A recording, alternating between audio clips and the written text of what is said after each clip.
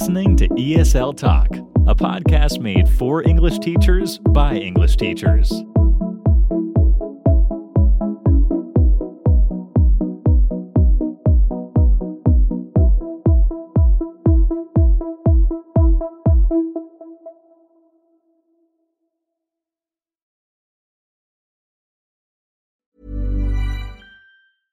Ready to pop the question? The jewelers at BlueNile.com have got sparkle down to a science with beautiful lab-grown diamonds worthy of your most brilliant moments. Their lab-grown diamonds are independently graded and guaranteed identical to natural diamonds, and they're ready to ship to your door. Go to BlueNile.com and use promo code LISTEN to get $50 off your purchase of $500 or more. That's code LISTEN at BlueNile.com for $50 off. BlueNile.com, code LISTEN. Planning for your next trip? Elevate your travel style with Quince. Quince has all the jet-setting essentials you'll want for your next getaway, like European linen, premium luggage options, buttery soft Italian leather bags, and so much more. And is all priced at 50 to 80% less than similar brands. Plus, Quince only works with factories that use safe and ethical manufacturing practices. Pack your bags with high-quality essentials you'll be wearing for vacations to come with Quince. Go to quince.com/pack for free shipping and 365-day returns. You are listening to ESL Talk, a podcast made for English teachers by English teachers.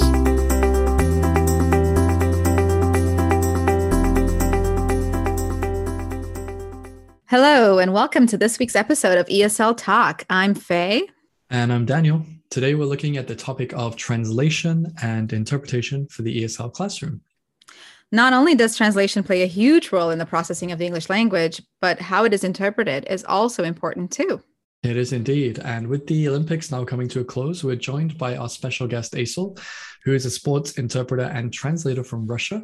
She'll share and highlight the importance of translation, as well as how this could be applied to the ESL classroom. Yeah, it's great. So Daniel, this is a topic we've touched on slightly on episode 12, but here we're focusing more on translation and how it is interpreted by learners as well, right? Yeah, we are. So Faye, I know you've kind of mentioned this a little bit before, but maybe you can tell us a little bit more about this. Have you ever worked with translation while you were in Brazil? Yeah, actually, when I had just started out teaching, I also got approached by a couple of people because, I guess most people know now, I was born in Brazil and learned English there, but I was fluent, native-like fluent, let's say, very early. And it was kind of hard for people to find others to do translation work for them. So I actually started doing some translation work. I never did interpretation, nothing like live, but just written translation work.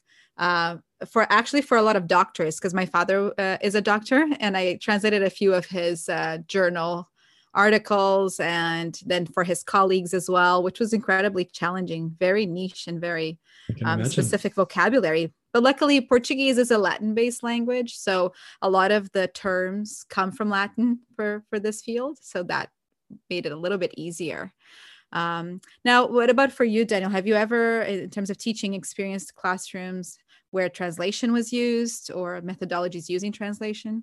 Yeah, when I was teaching in South Korea, my initial teaching roles that I did out there, it was always taught with a Korean co-teacher. So a little bit of translation was used. It would depend on the ability of the students, and it would depend on who I was teaching with. Some of my co-teachers were very hands-on. They wanted to be really involved. So they would try to only use Korean when it was necessary, or just to kind of explain some concepts, because the ability of the students was really low. So that was kind of useful at the middle school and high school level, where we're doing more technical tasks or maybe activities that have different processes to them. So that was really useful.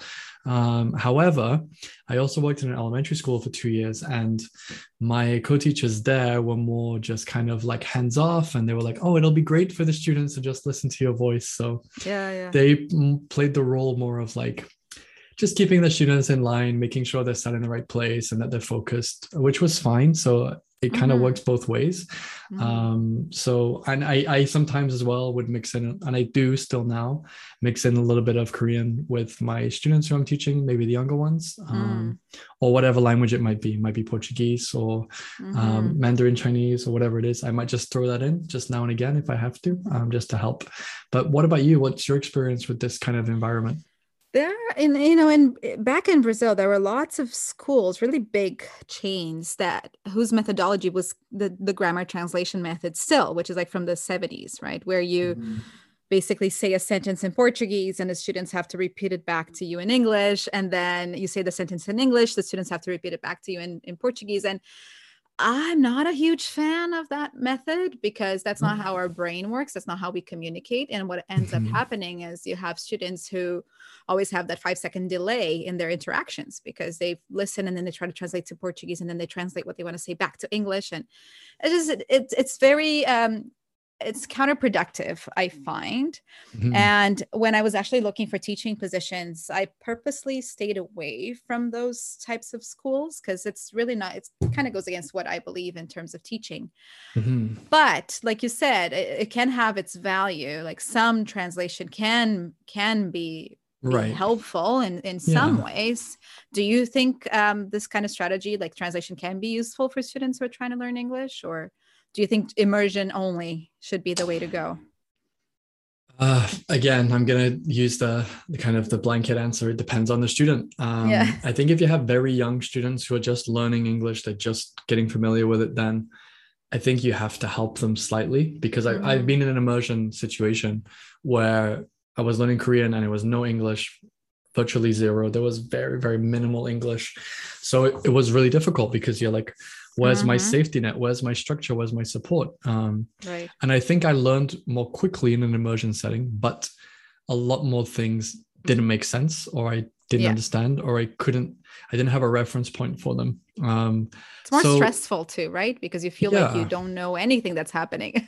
And as you mentioned before, with a lot of students I've worked with, Chinese students, Korean students, Japanese students, Iranian students, Brazilian students, they, like you said, they tend to just process it in their first language, then regurgitate it in English. And then that comes with all the different grammar errors, tense errors, pronoun errors as well connected. So because they're not thinking in English, they're making a lot more errors. So I always try to teach my students to think in English. It's as easy as it sounds. I know it isn't, but I know. What are your thoughts on this? No, absolutely. I couldn't agree more. I think it's, as a learner, we can, understand how our students feel, because you do feel lost if you don't have any knowledge of the language, and then you're suddenly thrown in the deep end and you have to understand what the teacher's saying. I did have a student once. I remember I was teaching elementary level, which has never really been my comfort zone, but there was a student from Saudi Arabia with whose English I would say was not even zero. It was like, it was real. I never had a student with this level of English before. And I was trying to explain the word picture to him. We were doing an exercise where you describe the picture. And, how do you explain the word picture? You point to a picture on the wall, right? So I pointed to this picture on the wall of like a forest, and I pointed to that, and I said, this is a picture. And then there was a tree in the course book we were using, and on the page, and he's like, oh, okay, picture, pointing to the tree. And I'm like, oh, I think he thinks picture is tree. So then I pointed to the other picture on the wall. I'm like, picture. And he's like, what? So to make a long story short, I ended up buying him an English Arabic dictionary. And I actually encouraged him to translate some of the keywords because he had no way of understanding it. He could learn it, but it would take him so long to get there, especially for those words. So that was a bit of, I'd say like a humbling experience for me, because I've always been a huge proponent of immersion only. But once we're adults and there's so many pressures and we have all of these filters already, and we already feel stressed out about learning a language, you feel like you're a child again, and it doesn't help if they're this stressed out and they don't have the support. So I do now believe that in certain situations at lower levels, like you said, when you're just starting out learning Korean or something, some translation can be helpful.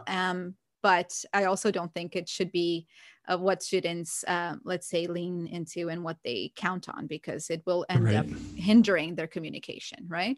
So with your courses and the materials that you've been developing recently for Instagram, things like that, how do you help your students to interpret or understand the vocabulary or the material that you're trying to get across? Is it subtitles? Is it pictures? Is it, breaking words down into chunks? Is it all of those things? Well, I think that especially because now I'm focusing on video content, I think it really helps to use body language, facial expressions, gestures. And now with technology and especially with Instagram and stuff like that, you can add little GIFs or GIFs, whatever you want to call it, or a picture or something, or an emoji or whatever, just to illustrate your point. It's just so much easier. Instead, in the past, I remember when I started teaching, I would print countless flashcards and laminate them and reuse them. And I had a box of flashcards. You probably went through that too, right? And I think just making it visual, that's how we can get around that. What do you think? What are some of your ways of doing that? I think visuals are probably the best way to do that, to get your picture across. No pun intended. But I think, definitely images, videos are really useful. Sounds, if it's something quite simple, can be really useful as well. Because what I always want to try to teach my older students is context, and linking a word or a phrase or an expression with a place. I think that really helps, or a situation. So I would definitely say sounds, videos, images. If it's longer words or phrases, connecting them to an experience that the students had. So I'm like, in this situation, you can say this, or in this situation, you could say that. That's really useful that I found, because then they can tie it to something. So when they're in that situation, they can think, oh, I know what to say, or I know what question to ask. So I think that's really important as well. And sometimes because again, I have some students, it's wonderful where they still think, or they're still speaking in their first language, and I can hear that. And I'm just thinking, and I asked them, so what's your process? So identifying the process as well can be really nice, to break down the steps and try to break down those steps in English as well. So those are some strategies that I use as well. All right, so now we're going to move on to the interview portion of today's podcast. We're going to introduce our guest, Aisel. So let's go over to today's interview. When you're ready to pop the question, the last thing you want to do is second-guess the ring. At BlueNile.com, you can design a one-of-a-kind ring with the ease and convenience of shopping online. Choose your diamond and setting. When you find the one, you'll get it delivered right to your door. Go to BlueNile.com and use promo code LISTEN to get $50 off your purchase of $500 or more. That's code LISTEN at BlueNile.com for $50 off your purchase.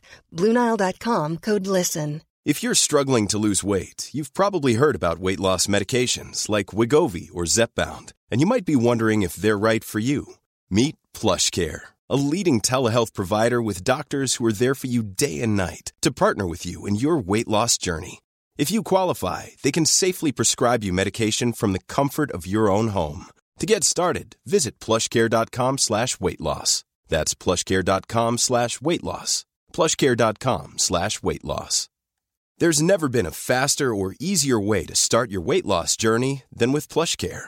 PlushCare accepts most insurance plans and gives you online access to board-certified physicians who can prescribe FDA-approved weight loss medications like Wegovy and Zepbound for those who qualify. Take charge of your health and speak with a board-certified physician about a weight loss plan that's right for you. Get started today at plushcare.com/weightloss. That's plushcare.com/weightloss. plushcare.com/weightloss. Go.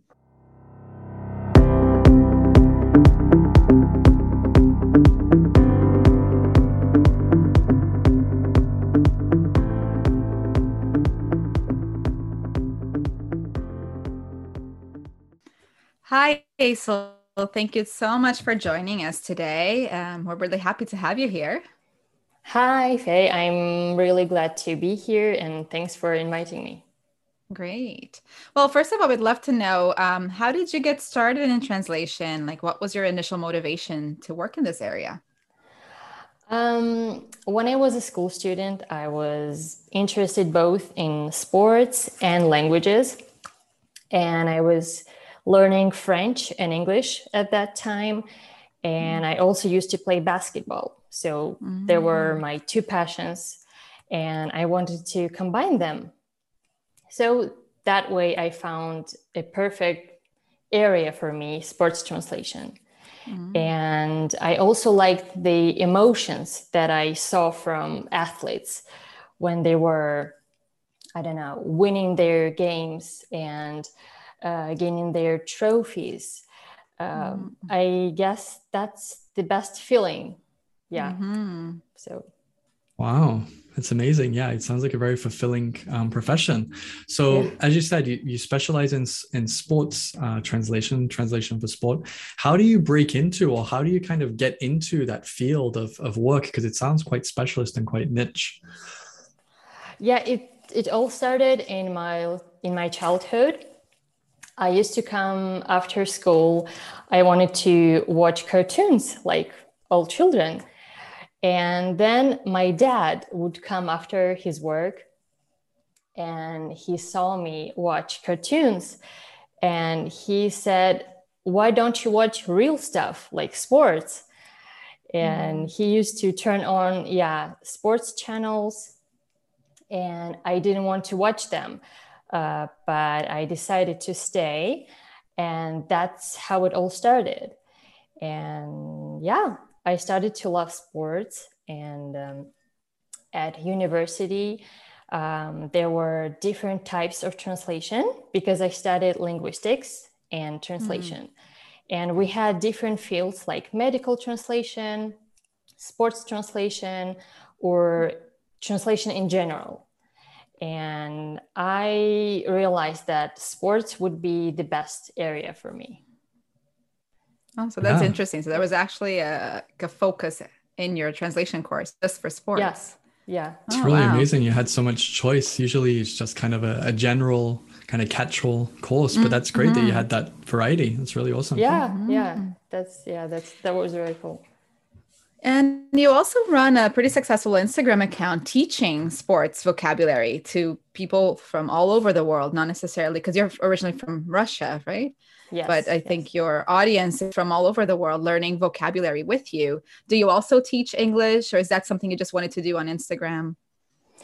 It's something I wanted to do on Instagram because I wanted to, broaden the sports area, because there aren't many pages on Instagram that teach sports English. And it's actually not easy to grow on Instagram, because when you have a specific area, there aren't many people that are interested in sports than in general English. And sometimes, I do teach English, but it's not my full-time job. And half of my students are actually athletes. And that's also a combination of sports and English. And I also have a friend. She went to the Olympics. She's in Tokyo right now. She's playing for our team, water polo team. Oh, nice. So that's. And you helped her with some of the language, or? Yeah. She was learning water polo vocabulary. So when it comes to translation, Aysel, what are the aspects of translation that are the most enjoyable, and what are the most difficult aspects for you?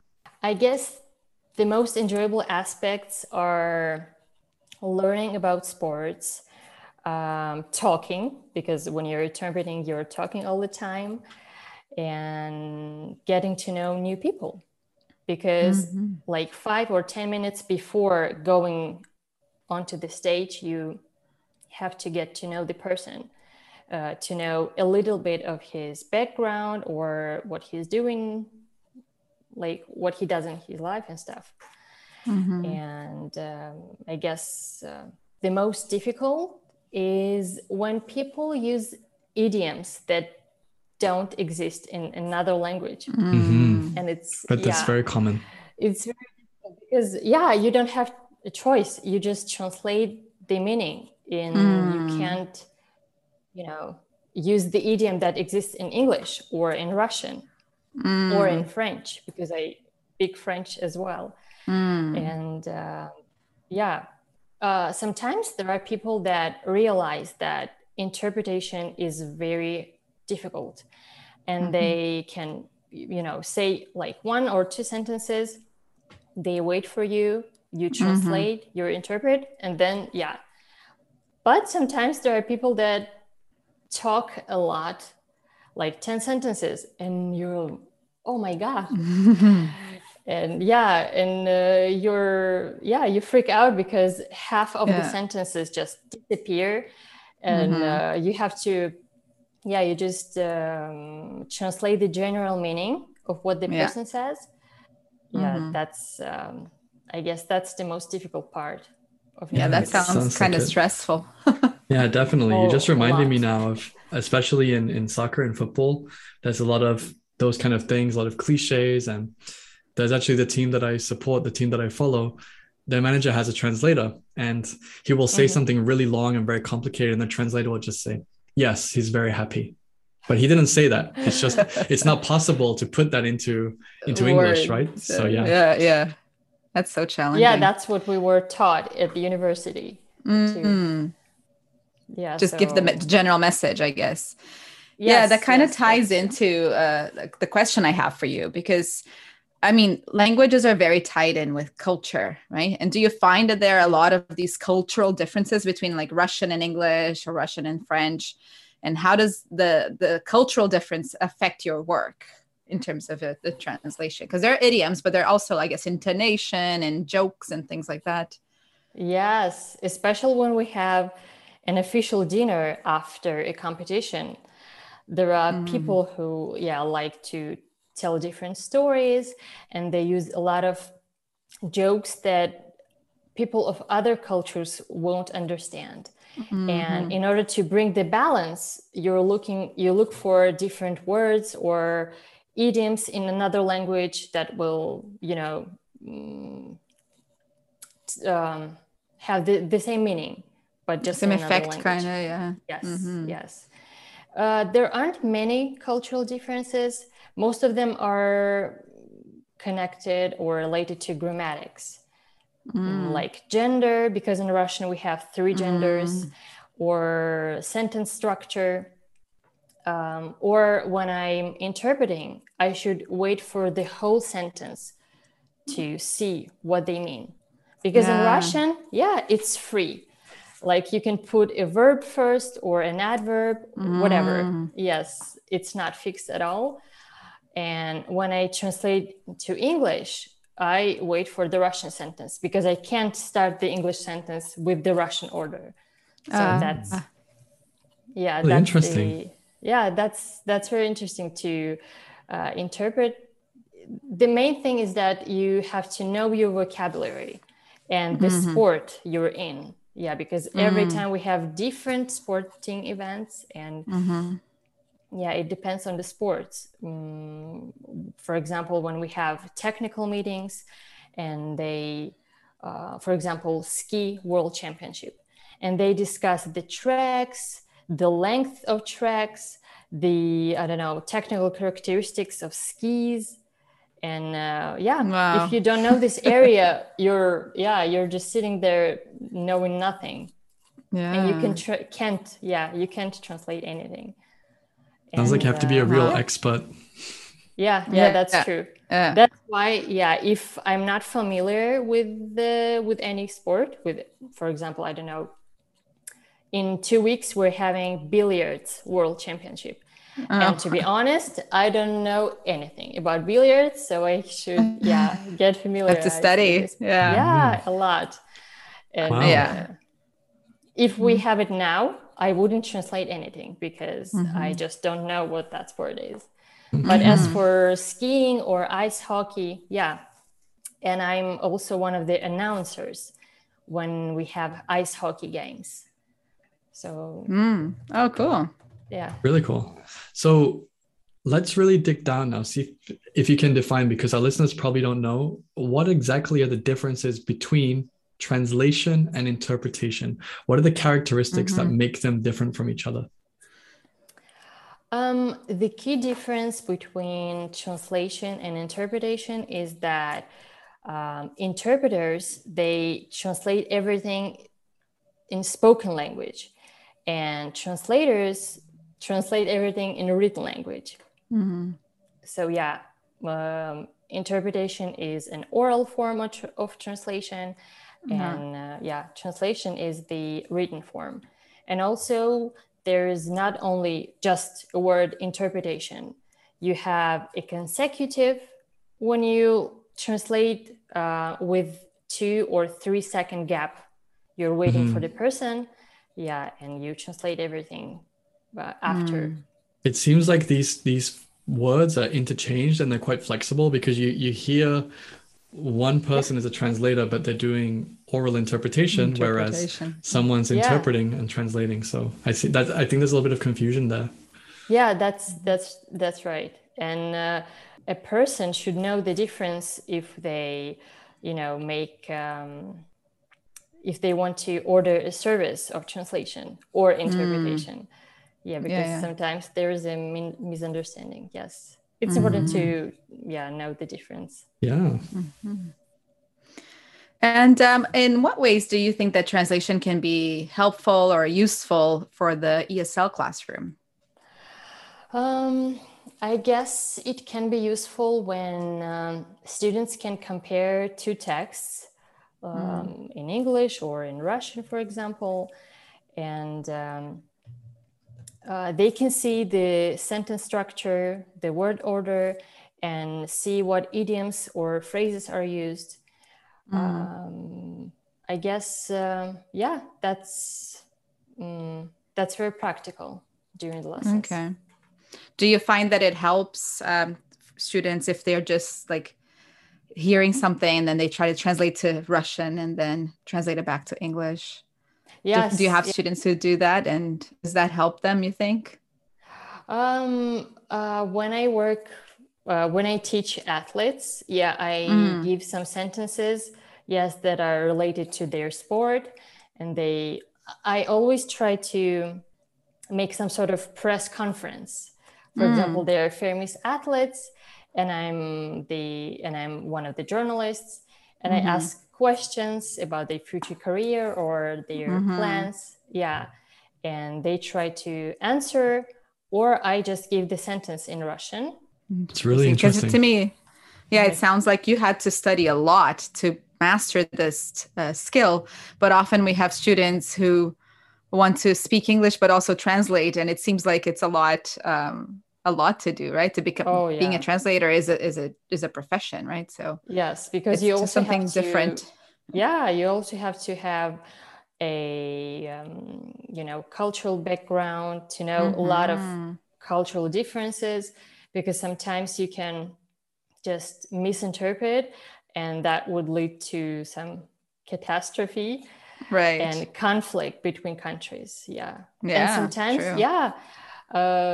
there are people that are talking to each other, and they don't know some cultural aspects, and sometimes I see the conflict that is coming up, and I just try to balance it.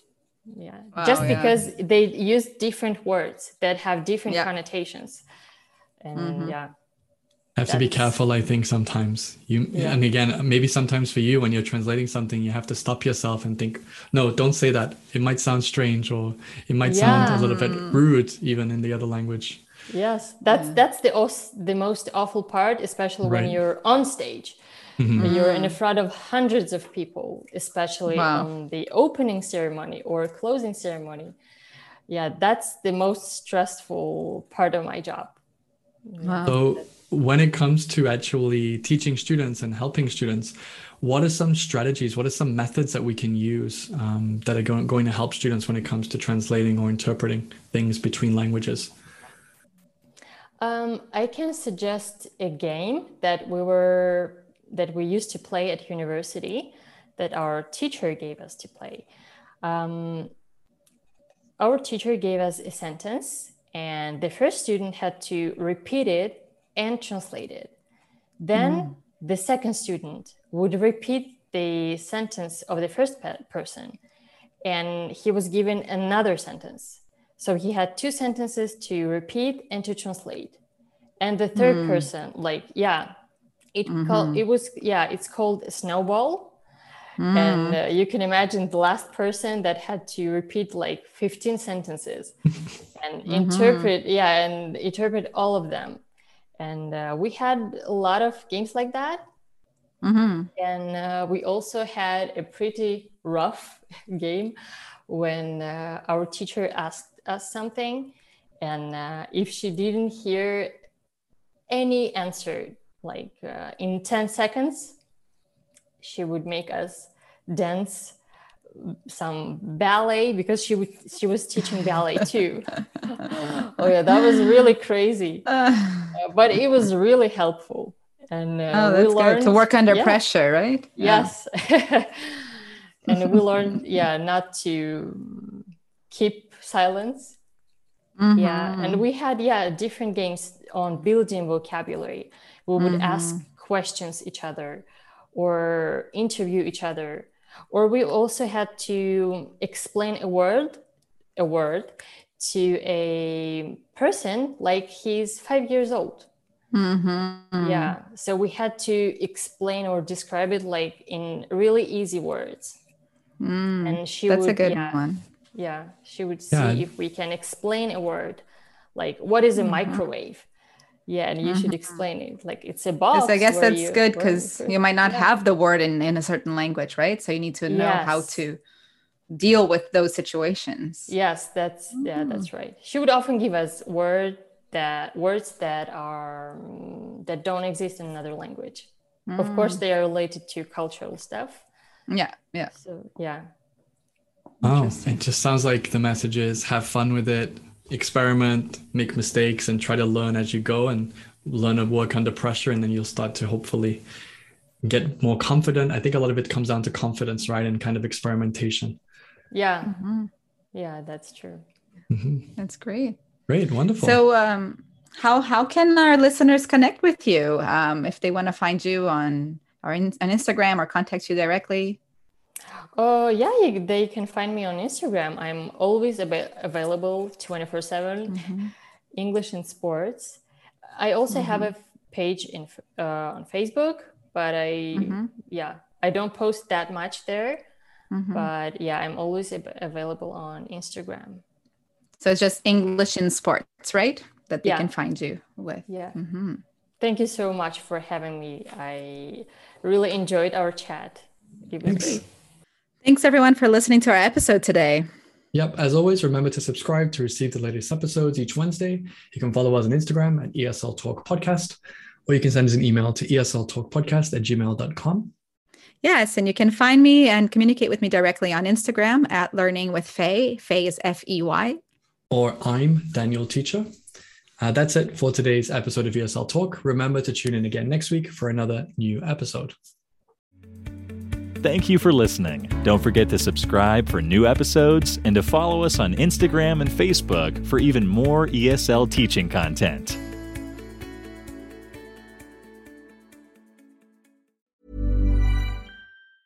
Normally, being a little extra can be a bit much. But when it comes to healthcare, it pays to be extra. And United Healthcare makes it easy with Health Protector Guard fixed indemnity insurance plans. Underwritten by Golden Rule Insurance Company, they supplement your primary plan, helping you manage out-of-pocket costs without the usual requirements and restrictions like deductibles and enrollment periods. So when it comes to covering your medical bills, you can feel good about being a little extra. Visit uh1.com to find the Health Protector Guard plan for you. Thank you for listening. Don't forget to subscribe for even more ESL teaching content.